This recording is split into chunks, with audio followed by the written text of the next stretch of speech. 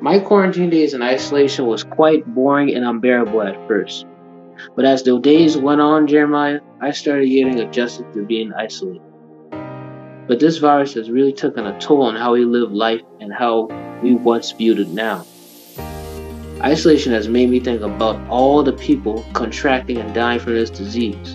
The news has really made me scared, and all the people out there are hungry and losing jobs. I never, including you and the United States and everyone around this world, would never thought about how this day would be like, with just a world being so lonely and isolated. But I hope things get back to normal. But through the days, I focus on my homework and play video games so that I don't get bored or scared. It calms me, it chills me, and helps me to just have a wonderful, soothing day and night. And I really believe that God will heal the land.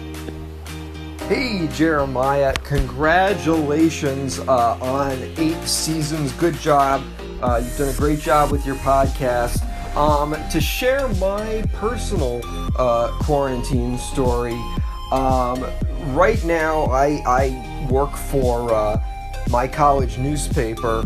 I'm an editor there. I'm one of the editors for that college paper, and I'm also the political columnist for that paper. And every week we used to have meetings, and we used to get paid for our work. But since then, that hasn't happened. Since then, we have, obviously, because of the current circumstances, we haven't been able to do that. And we've been trying to get stuff on the site, but we don't get paid as of this moment. So we've mainly been trying to work around the fact that we can't be in person and we still have to do meetings for our newspaper, and how do we report the news. At the same time, we have been doing Zoom meetings.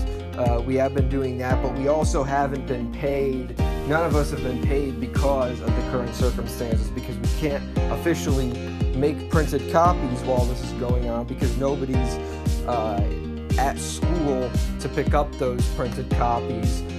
So that's mainly how I've been dealing with quarantine recently. Thank you everyone for listening to this episode of the Jeremiah Patterson Show. This was a TJPS special report. I hope you all have a great day. Stay safe, stay hopeful, stay healthy, and stay home.